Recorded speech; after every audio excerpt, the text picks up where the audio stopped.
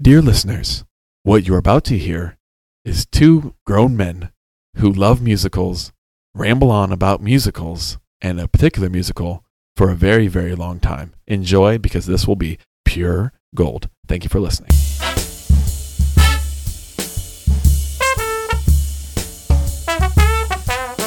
How many times have we done this? This is I don't know. You have it in front of you. Is this 30-some? Well, this is our 38th episode. Okay. But how many times have we done what we're doing at this moment? Just once. Stephen and I are in the same room looking at each other. He actually cannot look at me for more than a second. No, not going to do it. Not going to do it.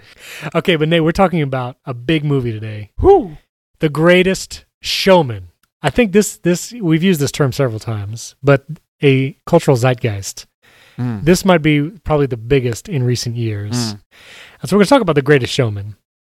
I would like to hear, I have a couple points before we dive into the movie. A couple disclaimers. Okay, I have a couple questions. So you do your disclaimers, I'll do my questions. Three disclaimers and one statement. I love Hugh Jackman and pretty much everything he does. Perfect. I love musicals, which we're going to get to in our top 5. Obviously. And too many churches did The Greatest Showman as a sermon series. So those are my 3 disclaimers. Because when a movie comes out that's culturally fun, but also PG, right? It just you have to be used as a sermon illustration.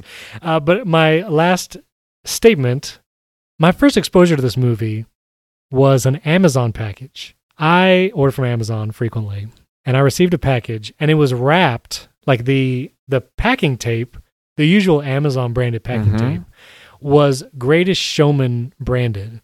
And all it said was The Greatest Showman, and it had Hugh Jackman, like his name. And repeating every 8 inches down the tape? It was, or maybe it was not I don't know how they did it, but there was one Hugh Jackman. You just saw his back and his name next to him, Hugh Jackman, and the title The Greatest Showman. No context. I had not heard of it or knew what was coming. Okay. And so that was my first exposure to it, was this Amazon packing tape, and I immediately didn't want to like it. I was like, I don't like this form of advertising. I don't like seeing... See, I was about to say that was brilliant marketing.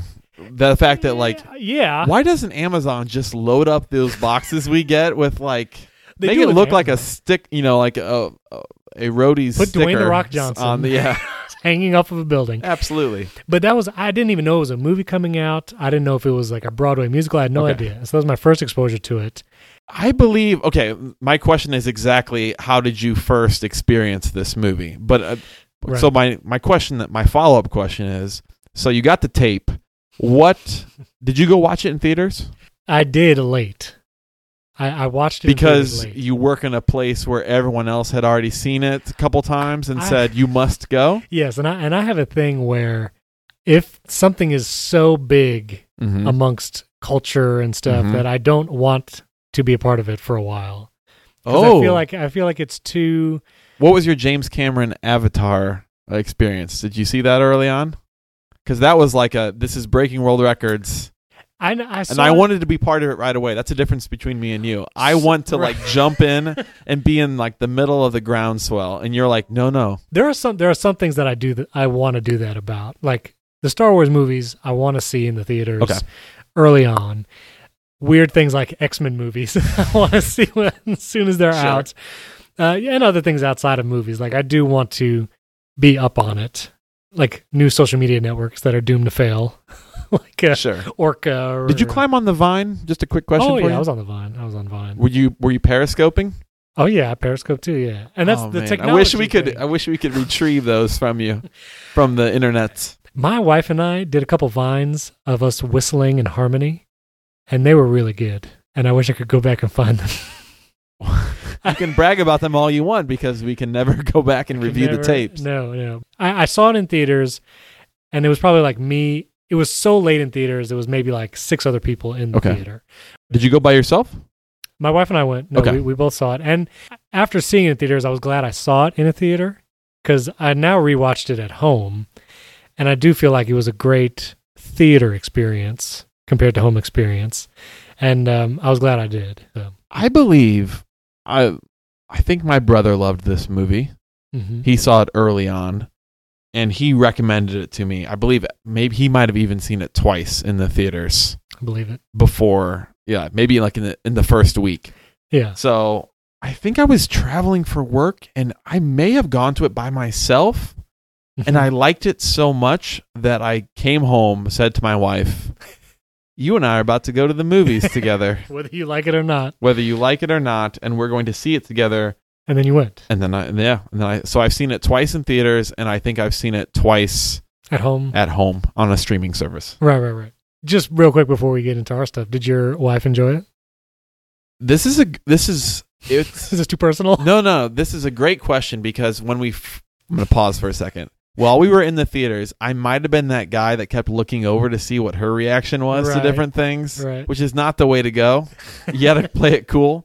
Is she grimacing? I think it was a slow burn for her. I think it was kind of like meh for her at the beginning. Right. But I think we streamed it a couple weeks ago. It was the latest time that I had seen it. Right. And I think she likes it a lot more now.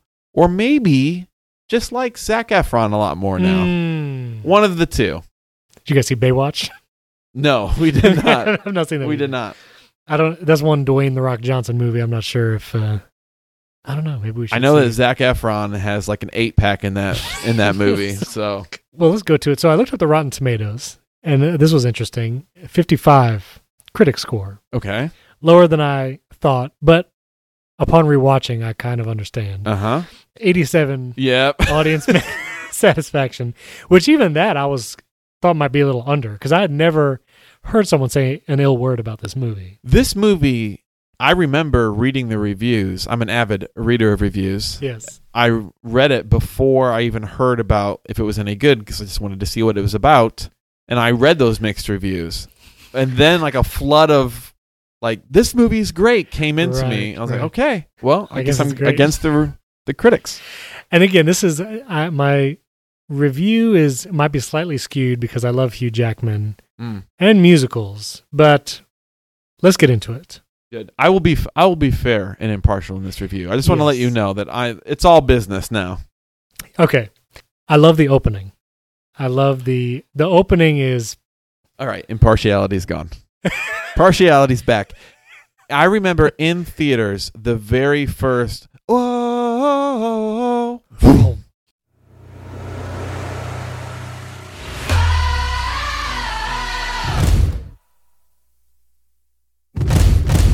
And it's like just completely black and it explodes into that title screen. Yes. That scene in theaters. Now, I always want it to hit me the same when I watch it at home. It doesn't. And I saw it in theaters and I loved it. And I would listen to the soundtrack in the car and I felt it a little bit there too. Okay. Because something's different like when you're just watching it at home. And I mean, I got a nice sound system, but it's not the same. See, I don't. So I think... Were you watching it on your iPhone? Yes. So we are 2 seconds into this movie. Yes. Carry on. I love the shot of the light through the bleachers and all of that opening thing. I just love it. One of the critic reviews that I saw was there's a beautiful story about Hugh Jackman and his family here that upon rewatching the beginning, I think does a wonderful job telling the story.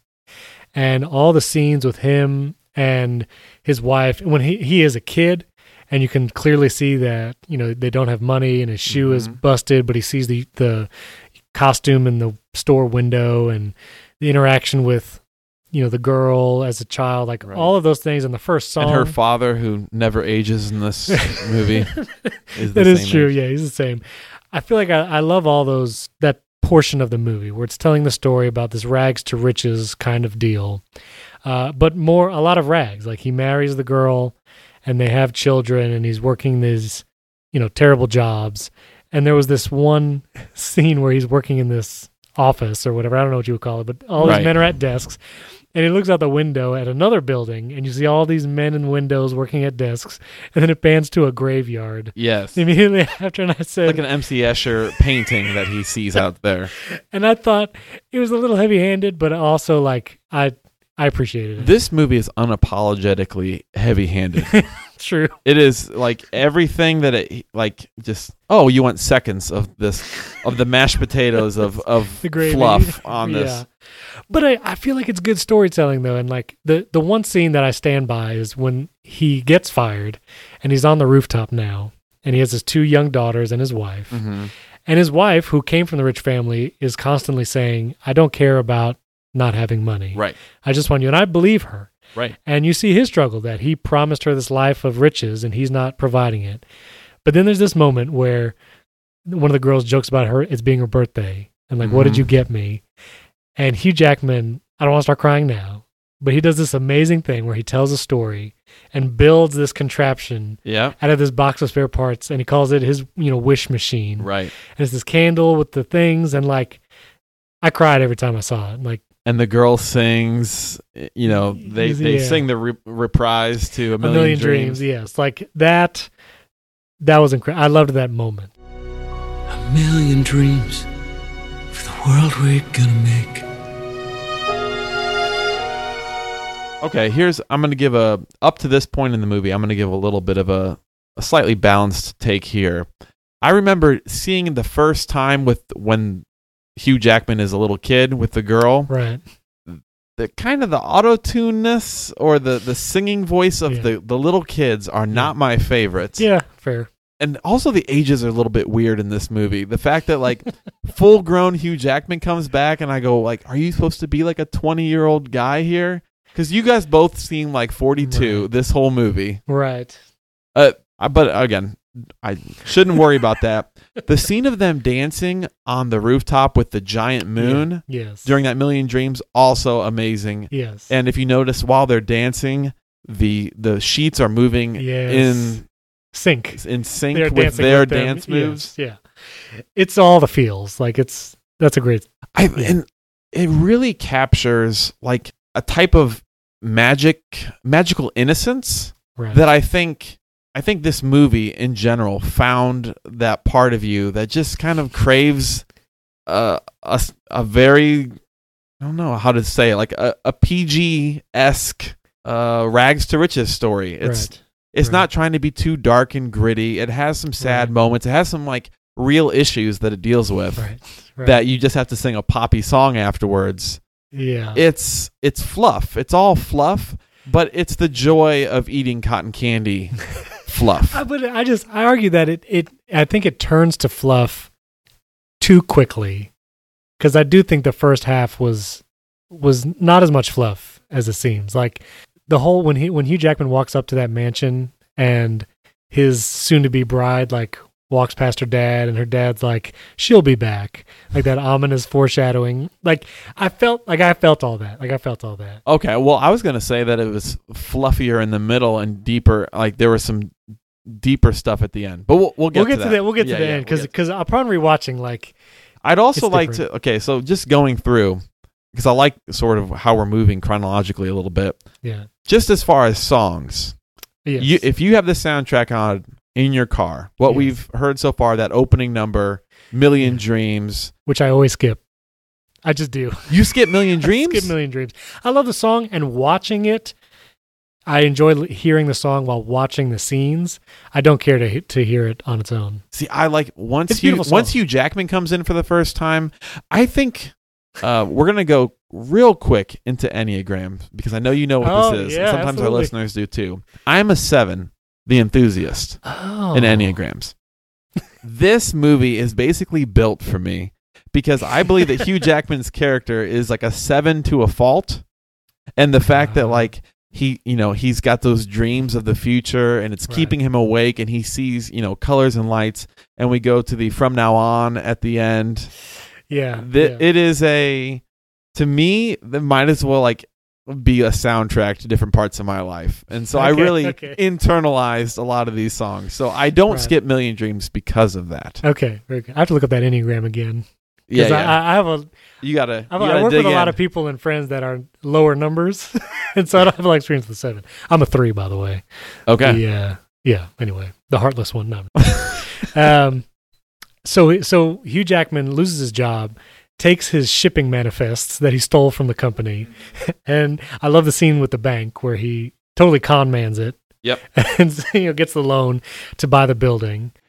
The bank is going to need substantial collateral. Oh, of course, I wouldn't suggest otherwise. The deed entitled to my entire flotilla of trading vessels. I think it's hilarious that he hires the thief to manage his ticket sales.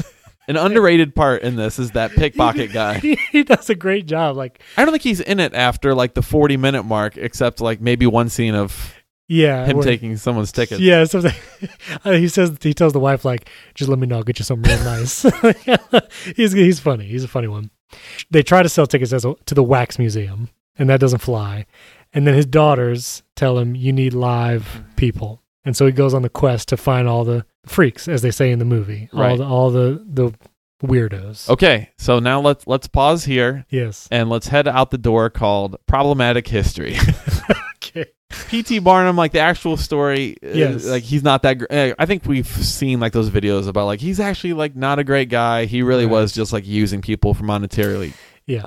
Greatest Showman poses a world where he really is like, it's so heavy-handed with everything else. Yeah. But his actually like, I'm going to put you on stage and I want people to kind of laugh and gawk and stare, is sort of brushed under the carpet as like no, I'm just letting you like have a place to be you. And it really focuses on like the diversity of everyone and less about the fact that like, hey, this guy's making probably more money than you off of your particular look or skill. And there's a scene where the first person he recruits is I don't know the term for it, but the dwarf. The little person, excuse me. But he goes to the house. At first, the guy says, "I don't want them to laugh at me." And he says, "They're laughing at you anyway. Might as well make $1." Right. And it's this like, okay, maybe that's the heart of P.T. Barnum. I'm not sure. But when he closes the door, he pulls again like the mind trick because he sees all the little It's not genuine. He really does kind of con him into but you believe it because Hugh Jackman's like, "We're gonna put you on a steed and in the best uniform that you'll ever wear, and you'll have a saber." And like he inspires him in the moment, and it's like, I want to believe that's Hugh Jackman's like altruistic side of motivating him to do this. Right. But really it's know.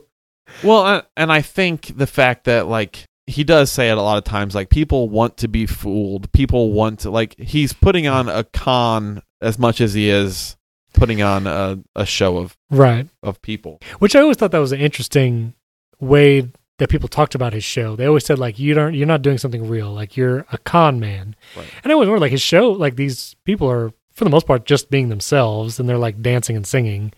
It must be that it's not opera or something classical. Well, he put the one guy on stilts. He put the pillow in the 500 pound guy's belly.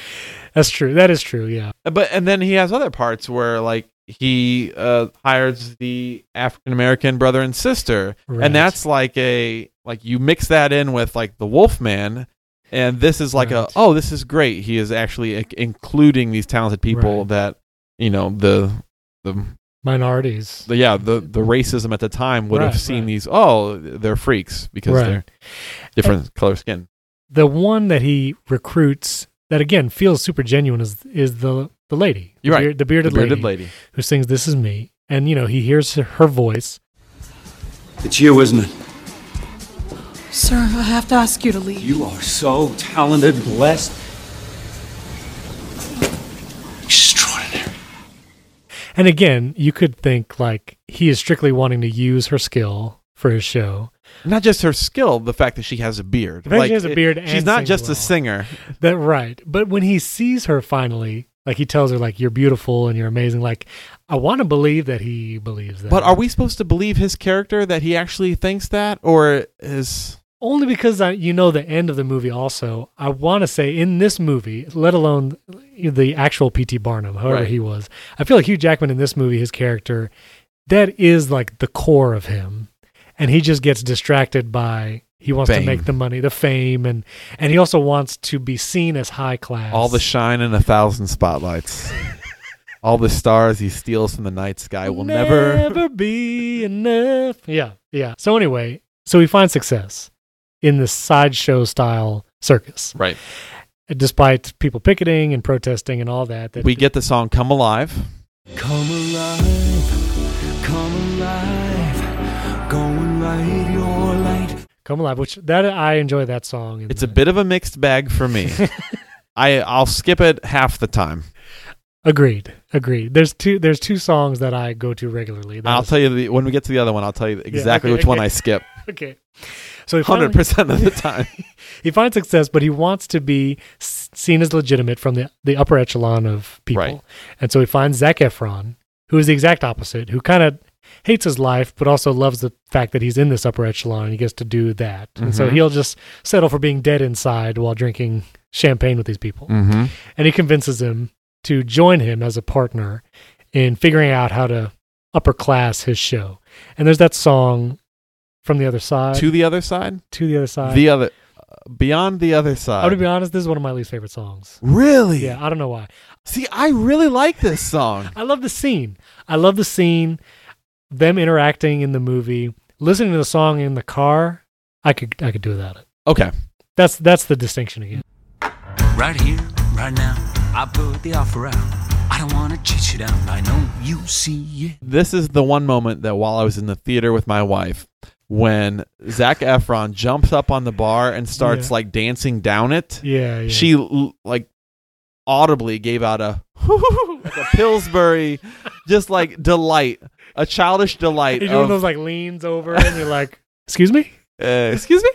I thought the bartender in that scene was hilarious too. Like he has these little like facial expressions. I thought the choreography of that scene was fantastic. 100%. And maybe you're right. Maybe that carries because I would much rather listen to it while watching it rather than just listening to it. Right. That's my feeling. Also difficult to sing along with. It gets a little high. Yes.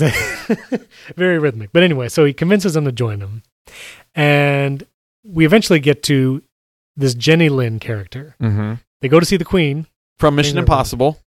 From one of the Mission Impossibles. That's right. Rogue Nation. Rogue Nation. That's right. The one you love. Yeah, I like Rogue Nation. The one Steven loves. I like Fallout too.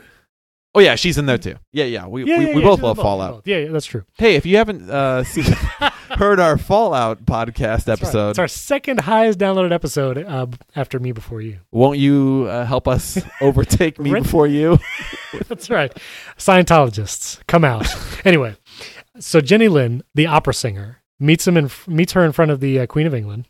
Opera singer is in quotes, I hope. You didn't. Well, I can see you, so you didn't use air quotes and you said opera singer. Which, for some reason, again, watching it in theaters, you're kind of blinded by the lights, if you will. But upon rewatching, like they talk about her as an opera singer, and Never Enough is not opera. It is an American Idol finale song. Yes, and it's not her singing, like you told me at one point. So, by the way, the little person that is also not his voice. That is a different actor's voice giving. Interesting. Doing that. So just so we're. I did not clear know on whose voice. I think everyone else's voice was theirs. Right. Well, that's interesting. So he convinces Jenny Lynn to join the troupe. Well, not really join the troupe. Again, this is the distinction. Right. He's doing a second show of her singing. Mm-hmm. And there's the scene, the first show she does in New York, in this packed theater, very operatic theater, whatever. And there's a scene where Zac Efron goes to Hugh Jackman. He's like, everybody's here. Where should I put them? Meaning the bearded lady and all those characters. And Hugh Jackman's like, Zac Efron's like, should I put him in the box? And Hugh Jackman says, no, it's too visible. Right. And so I was like, oh. He kind of hides them away. Here it is. Here it is.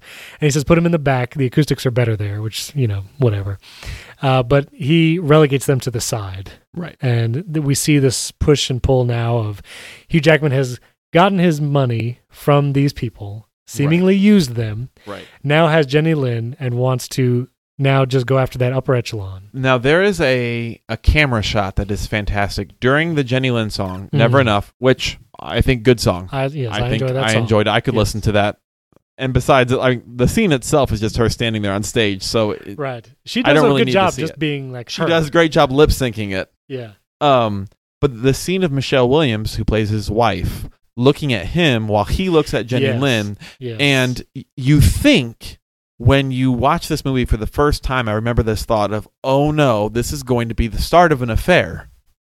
Right. But what you see in later on, spoilers for those who haven't seen this movie, he is more enamored with the clout that she's able to bring him. Right. And he has the starry eyes of, this is my ticket, and like she is fantastically talented and she will help elevate me, and he's more blinded by the spotlights rather than like in love with her. But you see his wife look at him and look at her and go, oh no. It's a big moment. Yeah. Oh no, he's falling for maybe her or maybe this. Right. And immediately after that scene, they have the after party where his wife's parents show up and he kind of disgraces them, gets to throw it back in their face that he has made it. Which is ultimately hollow in life. And then the troupe comes and wants to join the party. Mm-hmm. And Hugh Jackman stops him at the door and says, oh, you have curtain in an hour. Have at least 3 drinks, right? Come on. No. Letty. What? It's very crowded in here, okay? And I can't have you mingling. Guys, who's going to pay admission if you're out there for all the world to see, okay? Have a great show. Wait. And we see the clear ashamedness that he has for the people that brought him to this level of success, and he turns them away in favor of the highbrow class.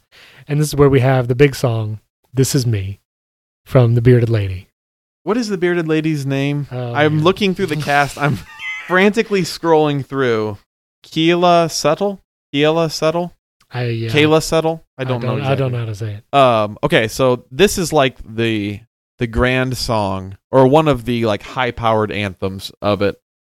I think as far as it's got pop fluffiness to it from like the lyrics aren't really, there's not much substance there, but it's enough to, I feel like, give you like that boost of, all right, if you wanted to like put it in here's how I judge an anthem. If I can put it in my earbuds, walk onto a treadmill and feel like I'm about to just jog this mile better than I ever have before, I find it a success. And but this song, maybe it's been overplayed. It's kind of declined in my mind a little bit. I agree. I think the words of the song and the title spoke a lot to the current state of culture. And a lot of people can take it on as a personal anthem.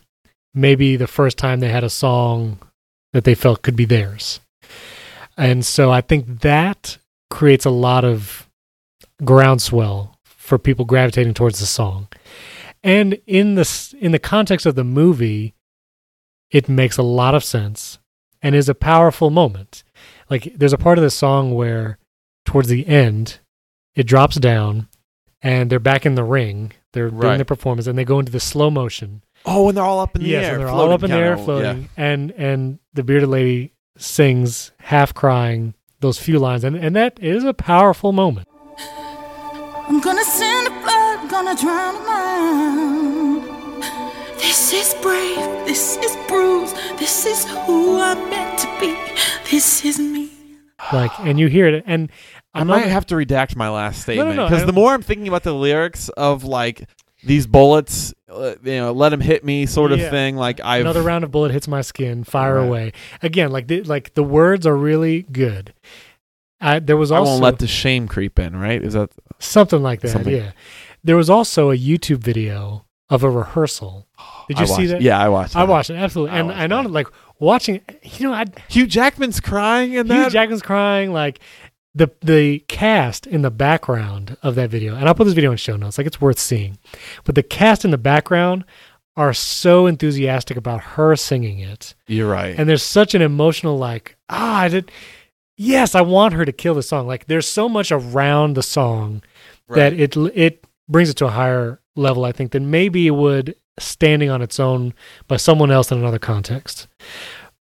All that being said, I think it's a good song. I think she performs it really well. There's a couple musical things in this movie and in that song that get me every time.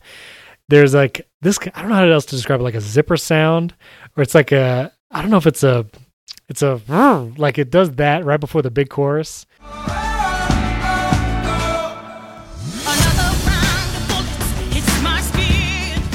Before like the drop, basically. Yes. And it gets me every time. Every time I hear it, I'm like, yeah, yes. Just like in the opening number, there is a bass riff that I will insert it.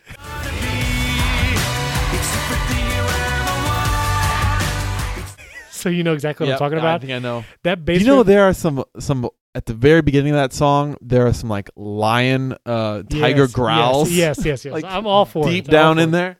But the bass riff in that song, like that alone gets me every time. Like so there's a couple things, and the "This Is Me" song, there are parts of it that get me. I think I was actually seeing that YouTube clip of her practicing that song. Yes. I think that may have hurt the movie version for me, because I feel like it felt very powerful of her as an actress. Yeah. Versus who she's playing in this movie, maybe. Right. And I saw it the opposite way. I saw the movie first, and then I saw that YouTube clip with the rehearsals. So that's what you're saying, right? You saw the rehearsal clip first? Yeah, I think so. Right. So I think in the context of the movie, it's a powerful moment, and it helps establish the rest of what's going on. Quick pause here. Have you heard the reimagined soundtrack for Greatest Showman? Yes, I have. Yes. Okay. Yes. Oh, and your overall thoughts on that? Honestly, most of the songs I prefer the original. Okay. I get it. Like the "This Is Me" remix, I don't care for. That's the one with Missy Elliott, right? I think so, but I believe there's some kind of rap. Yes, I think Missy Elliott doing like a rap break in there. Yeah. You didn't like that? I'm not about it. Okay. Again, this is a part of my... I did it for me. Part of my musical taste. Rap. If I could have a rap break in every, like a remix with a rap, oh man. Really? Oh yeah. Sometimes it does it for me. I feel like that particular rap in the remix didn't feel super strong, maybe. Okay. And again, like that song is such a big anthem song. I feel like if you're going to do a rap in the middle of it, it needs to be really like equally powerful. But anyway. The other song on that album I would recommend is the From Now On Zac Brown Band version. Yeah, that's a pretty fun one too. But you're right. Most of the other ones, it's kind of like, this is good. But the original stands. Okay, back to the movie. Yes, thanks for listening, folks. And so after that song, we follow Jenny Lin and Hugh Jackman. They leave to go on tour, to the dismay of his wife and girls. And there's a moment when Jenny Lin wants to have an affair with him, making it sound like that's the whole point. Like she thought they were on the same page. Yeah, here. That's the message he was sending. Right. And Hugh Jackman does not, to his credit, I think, entertain it. And he says he's going to leave the tour or whatever. Because you're really worried up to this point, like, oh no. Yeah, it's really going that way, it looked like, But he resists. And in her final performance, though, he comes on stage to bow with her, and she sneaks a kiss, which makes all the newspapers. Right.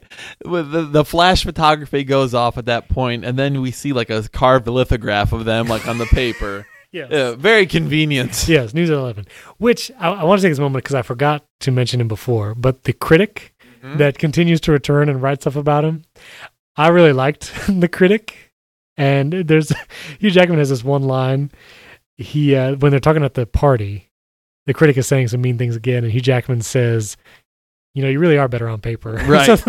That's a great line. But Hugh Jackman returns then. But not before we get a song called Tightrope. Oh, that's right. I'm out. I'm out on this song. Okay. We've been a little mushy, glowy about this movie. Yeah. I think Michelle Williams, who plays his wife, great actress, great voice. Yes. I thought they didn't give her much. There wasn't much to her character at all. He was so he had these things, and she was just kind of the doting, like, I just want to be with you and the girls, and I don't really care about money, which is a powerful sentiment compared to his fame-seeking spotlight stuff. But as a human, she didn't really have a whole lot. She was kind of just... Yeah, she does have a couple good lines. She's talking to Hugh Jackman before he leaves, and she says, "You don't need everyone to love you, just a few good people." I thought that was a good line. She's the moral high ground, I guess. The compass. She's the compass, and he literally looks to her in a picture of I've been doing this all for you guys, and I've lost my way, and I need to point myself back towards you. They also have a conversation, and Hugh Jackman says, "It's not about me," and she says, "Oh, it's different than everything else." Right. I was like, "Oh man, she's the Tightrope song is kind of her wistfully thinking about what they used to have, and how if only you would, I've been up here with you, and you haven't really thought that I've been on this ride with you, even though I." And there was a couple cool moments in that song where she think she's dancing and right. her partner like whisks away as a shadow. I think I just wanted a little bit more.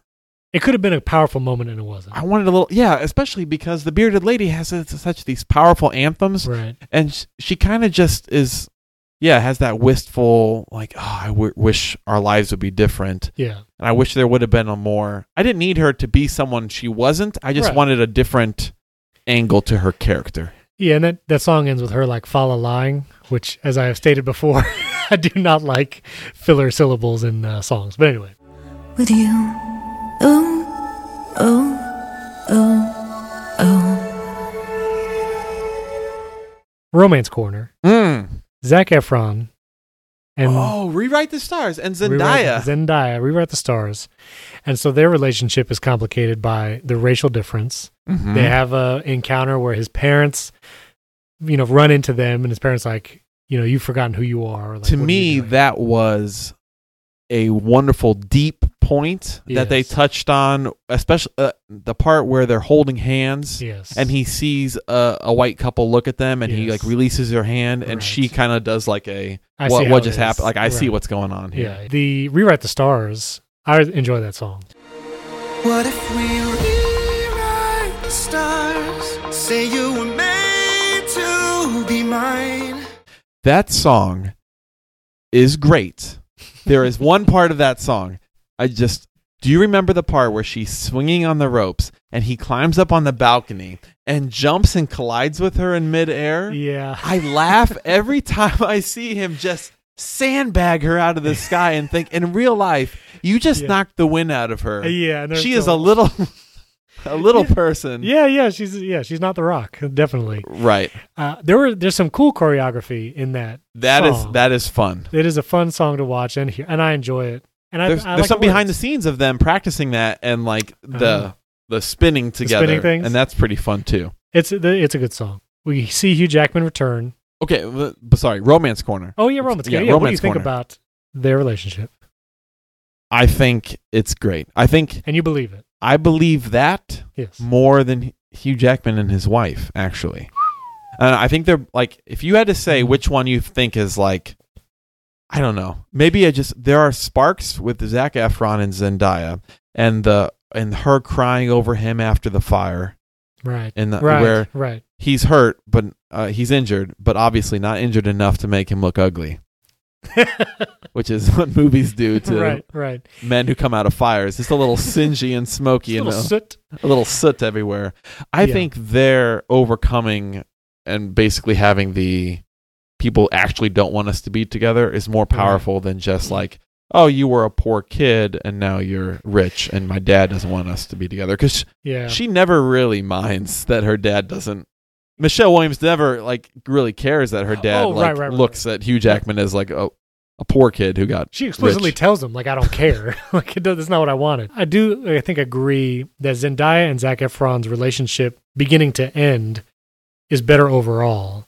I think the rooftop scene at the beginning with Hugh Jackman and his wife is a stronger scene, but it doesn't stay that strong throughout. Right. And even up until like the forgiveness scene at the end on the beach feels very quick, where Hugh Jackman repents and like his wife just takes him back immediately. That doesn't feel as strong as the rooftop scene. Right. Or Zac Efron and Zendaya. The rooftop scene seemed like the peak of me believing in their like them togetherness. Which is an early peak. It's a very early peak. A lot of movie after that. But I think after that point, the movie says, hey, we did the legwork. We built for you a marriage. Right. That you're just supposed to like believe from then on. Right. That's like something very important to him and to her. Right. And they coast on that for the rest of the movie, and then we turn to Zac Efron and Zendaya and say, now's the romance you need to care about. Right. This other one's fine, but it needs to be a bedrock. So he loses the theater, burns down, and his wife also leaves because of the headlines and all that. And their house got repossessed by the bank. Yes, so he loses everything. I'm going home because this isn't our home anymore. From the moment when he returns back and the theater is on fire to the end, feels like a snowball that's going too fast. Mm-hmm. And again, I didn't feel it's in the theater. When I watched it in the theater, it felt like From Now On was a strong enough song and all the visuals, like it carried it. But upon rewatching at home, it's like, man, we are together on this. I feel cheated. I felt cheated from that moment on. Because at the beginning of From Now On, everyone, the bearded lady and the whole crew has basically, he put him on a curb for a while and basically said, like, you're like, I'm using you. Right. They come into the bar. He's like downtrodden. Sulking. Yeah. And instead of being like, hey, man, you've been dumb and you've like treated us as commodities, they're like, well, them's the breaks. And they go into that dance number. There's not a whole lot of like him apologizing to them right for treating them like. I literally wrote down, he never said I'm sorry. He didn't. He never says I'm sorry or I apologize. He says it. He starts singing about how he got caught up in it all. From now on, these eyes will not be blinded by the light.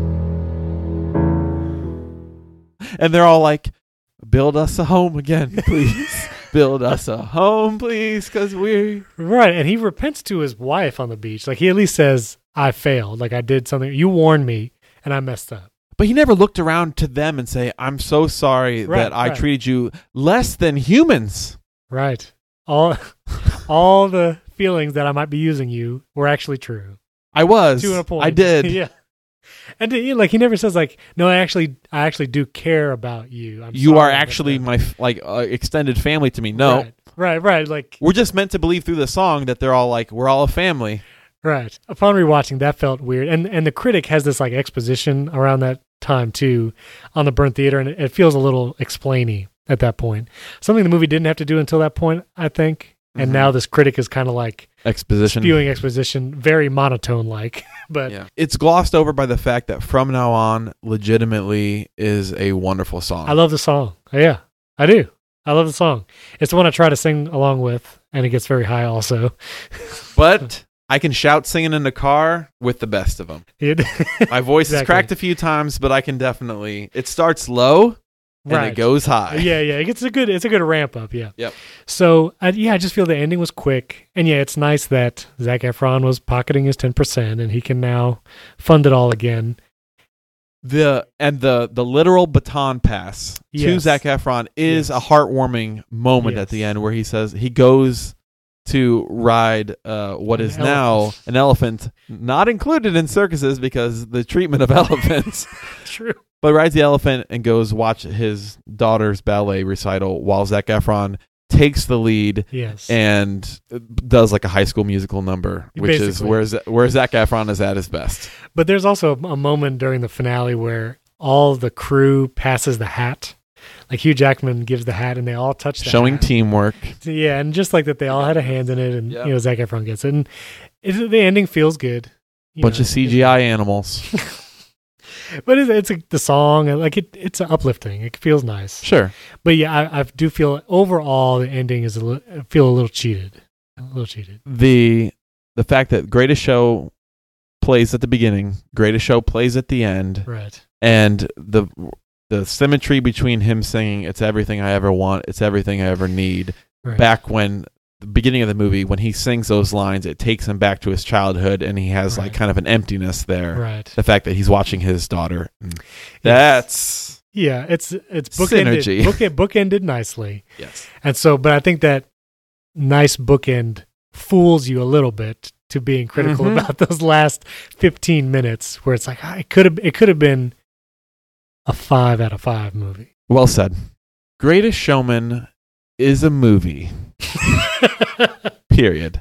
Go on. It is a movie that feels like it knows what we as moviegoers want from time to time. Yes. And I think it really saw an underserved genre and said, like, we can be that for you.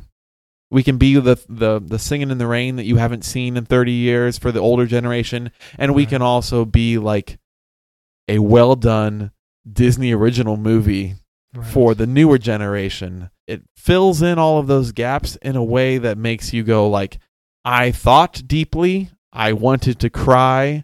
I have a soundtrack I can now listen to over and over again in the car. Yeah.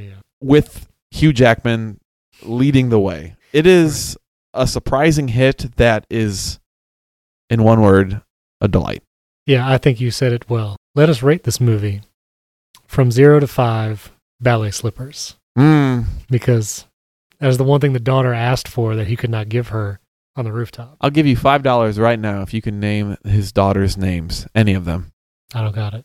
Good, because I didn't have $5 on me. Do you know that? I would have Venmo'd it. No.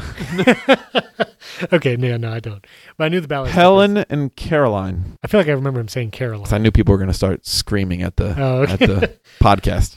But now we come to the point of who rates first. You do. I do. Okay, I'm going to rate The Greatest Showman 4.25 ballet slippers. I want to give it 4.5 or more. Mm-hmm. And, parts of the movie I think warrant a 5 out of 5. Like, I keep going back to it, but that rooftop scene at the beginning, if the rest of the movie was that deep and well written, and Hugh Jackman's acting in that scene when he's telling the story, putting together that little contraption, is a 5 out of 5 all day long. And I think it's just not there at other points. Mm-hmm. I think this movie is well worth watching. If you have not seen it yet, and you definitely enjoy musicals, and if you like Hugh Jackman, maybe not crazy about musicals, but you like Hugh Jackman, I think it's worth seeing. But I'm going to give it 4.25 ballet slippers. All right. What about you, Nate? I'm going to give it 4.5. Oh, okay, higher. All right. I thought you might have given it the same as me when you were going 4 point. It's close. It's close. It's 4.5 slippers for me. The right one, I guess, is the half, not the whole pair. Yeah, it's an overall enjoyable movie. I could see this being a movie that I watch every couple years. All right, well, we're gonna get to our top 5, which I am ecstatic. We're doing Nate and I's top 5 musical numbers from Broadway or movie musicals. The songs. The songs. The top 5 songs. And the requirement is that we announce each top 5 by singing the song. Small clips so that it's not forever very long. Short. Very short. Probably. Yep. I just said that, and looking at one of mine on my list, I have no idea how I'm going to do it. So anyway. Fantastic.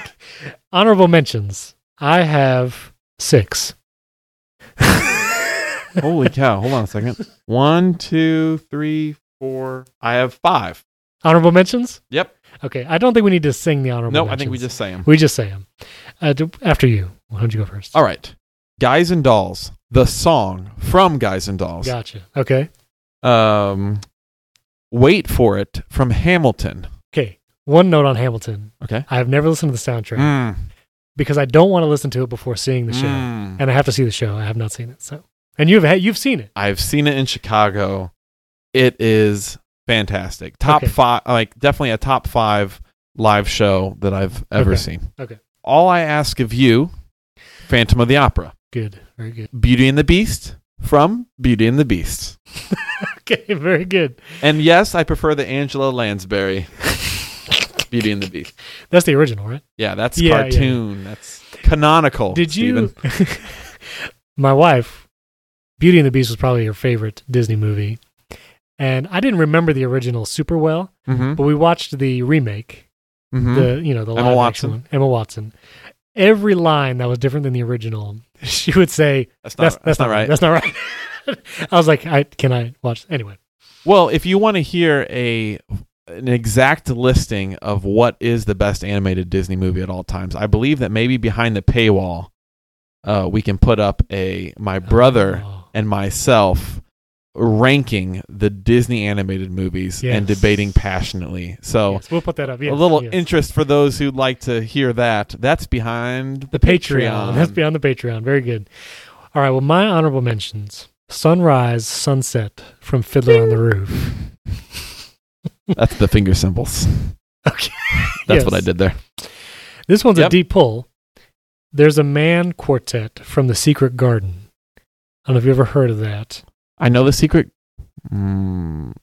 Garden play. My brother was in it. Why won't he say what he wants? Why must he speak in dreams? Why don't do this? Oh, that was one of the lines. Don't wed him. Yeah, there you go. So there's a man quote. He should send this haunted girl. Yeah, there you go. Yeah, that's it. Yeah. Okay, so that one. I love that one.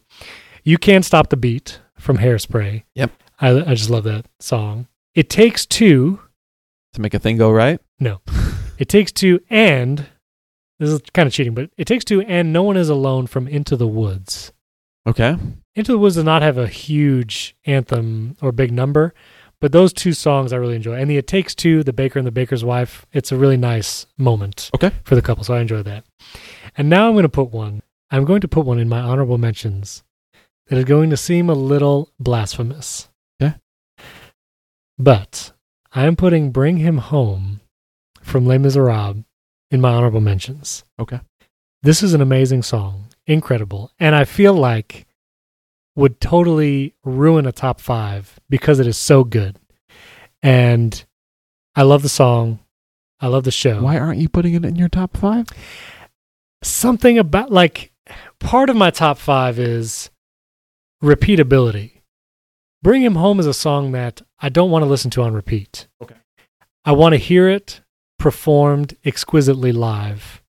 And maybe once in a while watch the 25th anniversary performance of it. You want it like I want lobster bisque. Okay. Not every night. It's far too rich. Right. But done well. Yes. And not from a local, not from an Applebee's. A lobster bisque when I'm sitting in New Hampshire. Exactly. That's right. Okay. And side note, I recently saw Les Miserables live at the Stratus Center in Tampa.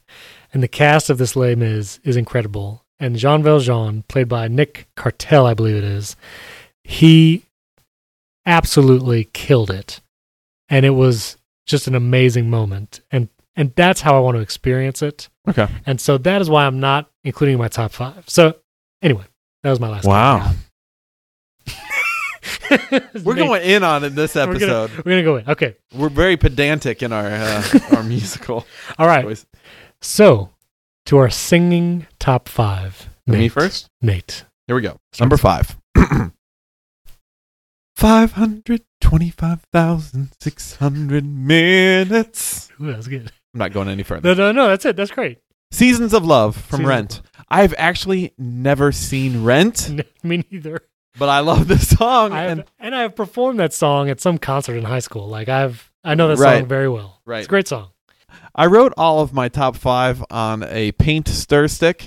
Yes, we can take a picture of later. We can take a picture of. I missed a couple honorable mentions. I just need to say because okay, go ahead.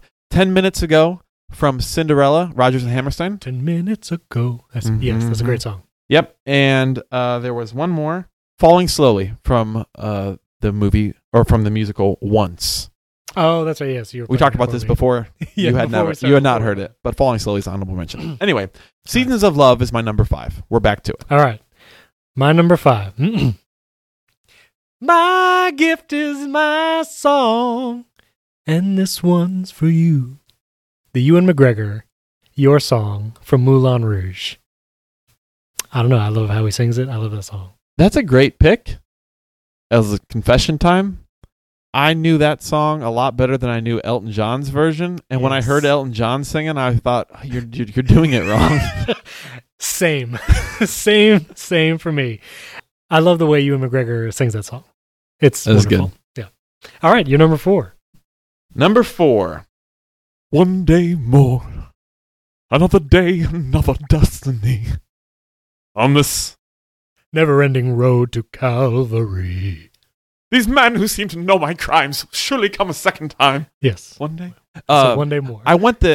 That's the Act 1 finale, right? That is correct. I didn't know if there were multiple ones. I want the one where they all come in. Do you hear the people sing? Yeah, Do You Hear the People Sing is a few minutes before it in the show, which is another big song. Right. But One Day More is the finale. Okay. Yes. Yep, that's my number 4. My number 4. Close every door to me.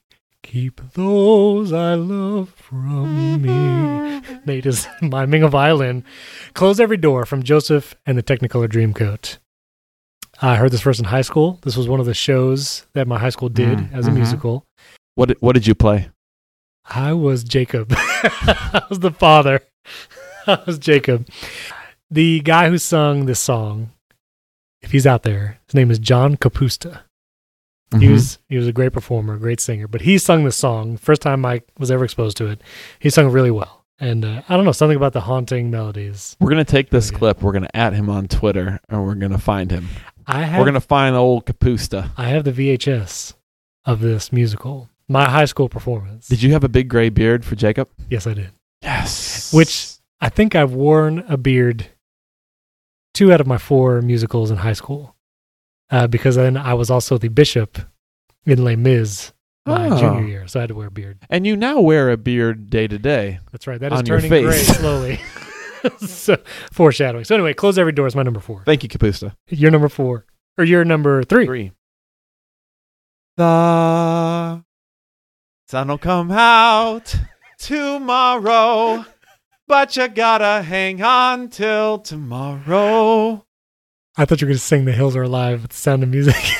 That's one of my least favorite songs from The Sound of Music. Okay, we're going to get some feedback. We're going to get some feedback. So that Tomorrow from Annie. Yes. That's a great song. Well done. That's it. When I think of the day.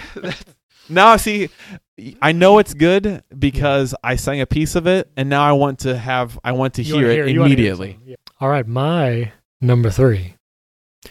Some enchanted evening, you may see a stranger. You may see a stranger across a crowded room. Can we all just pause, take a moment, and everyone just think to yourself, I didn't know Steven could sing like that. What a crooner. Thank you. What a crooner. Some enchanted evening. You can sing, Steven. Thank you. You don't often sing, but when you do, heads turn. Thank you. Some enchanted evening from South Pacific. I just love the song, and to be emotional for a moment. Ooh. For some reason, when my daughter was a baby, when she would cry, I always wanted to be the dad that sung to her. And for some reason, that's the song that kept coming to my mind. So I sang that to her when she was a baby. And I don't know, it feels like a perfect song for a father to sing to her daughter.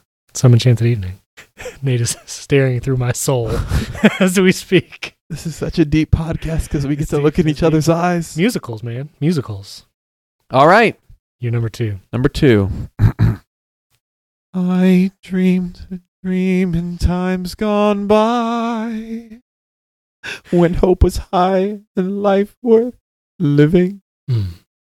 Sing it, Fontaine. I dreamed of love. No, I'm done. I dreamed a dream? Or is it just a dream? I dreamed a dream is the title of the song. Again from Les Mis. It's 2 Les Mis songs. This is what I didn't want to run into. This is...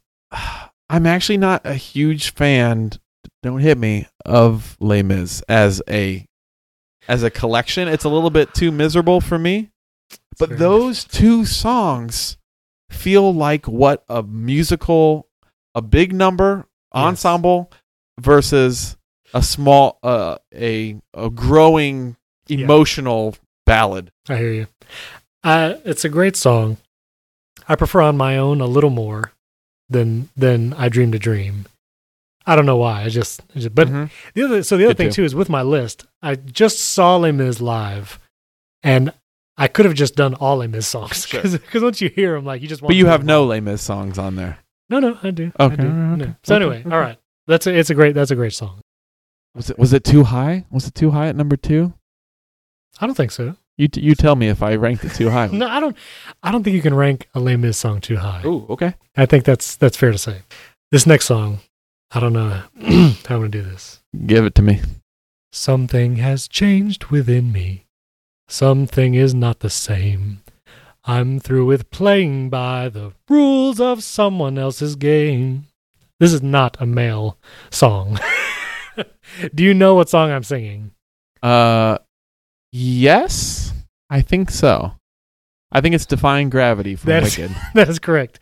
It is. I just did a terrible rendition of that song, but my number 2 is Defying Gravity from the show Wicked. It's Idina Menzel, Frozen, and many other things, but I don't know, something about that song. I could listen to it several times over and over. I enjoy it. All right. Defying Gravity. Good pick. This is your number one. Number one. Nate is standing up at the mic. He is preparing himself. Tell them how I'm defying gravity. It's the same song as Steven just sang to me. Wow. I rope-a-doped you. Is that your number one? Defying Gravity is my number one song. Oh, my word. Look at that. I was like, should I act like I know this? Because I'm about to do it. You did a very good job fooling me. Defying Gravity is the number one song for me. Wow. It's a number two for you. That's great. Wow. This, I saw it. I have seen it. I've seen Wicked twice. Okay. Once, this is going to sound bougie now. Once in Chicago and once in London. Oh, my. The performance in London was spectacular. I saw it with my wife there, and the final yeah. Yes. While she's lifted up in the sky at the end of Act 1 was incredible. My wife turned to me and was basically like, "What a great show," thinking it's over. It's over. Act no, 1. That's just Act 1. Defying Gravity is it's amazing. Superb. I have never seen this show from the front. I saw this show from below. From the pit. When I was in college, one of my teachers was in the pit and actually got me and my wife in to observe it from there. So I experienced the show from the pit in the Straz Center at Tampa. Nice. Yeah, and so I experienced it from the pit, which is not ideal. When you're trying to actually take in the show. Do you have do you have any visual of the stage? Some. And going back to the soundtrack, like I honestly couldn't recall the show a ton because I didn't see it really. Right. But I experienced it then, and then I listened to the soundtrack over and over, and I just love Defying Gravity. So I should probably see it one day. Wicked is a great show. I heard it's just a great show. Well, my number one. Watch 'em run amok, catch 'em if they fall. Never know your luck when there's a free for all. Here a little nip, there a little tuck. Most of 'em are goners, so you won't miss much. One day to a new beginning. Will I ever meet again? Yeah, exactly. Thank you. Anyway, one day more. I should have come in there. One Day More is my number one. It's my number one. It's Les Mis. It's right. It's right. It is. It's good. a song that I could listen on repeat and still love it just as much as One Day More. Again, I did this in high school, and performing this song with a stage full of my friends, and we actually did it pretty well, so I've been told. It was just so memorable and powerful, and yeah, I just love the song. One Day More. I'm filled with warm fuzzies right now. Listeners, tell us, what song did we forget in this top 5 musical songs? There's a lot of musicals I don't remember and haven't seen. Have you ever seen The Scarlet Pimpernel? No. Did that in college. Played in the pit for Read the book. Did you? It was a book. Also, we have never seen Cats, nor do we know anything about Cats. So if you're about to tweet something about Cats... Or Saigon. I've never seen Miss Saigon. We could go on and on listening. Hello, Dolly. Oklahoma, where the wind blows. I've seen Oklahoma a lot, so... Oh. Actually. No favorites from there? Surrey with a fringe on the top.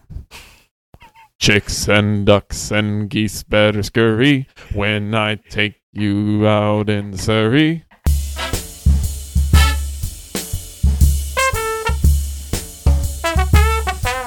In the still of the night, I held you, held you tight, 'cause I love. That was good. Okay.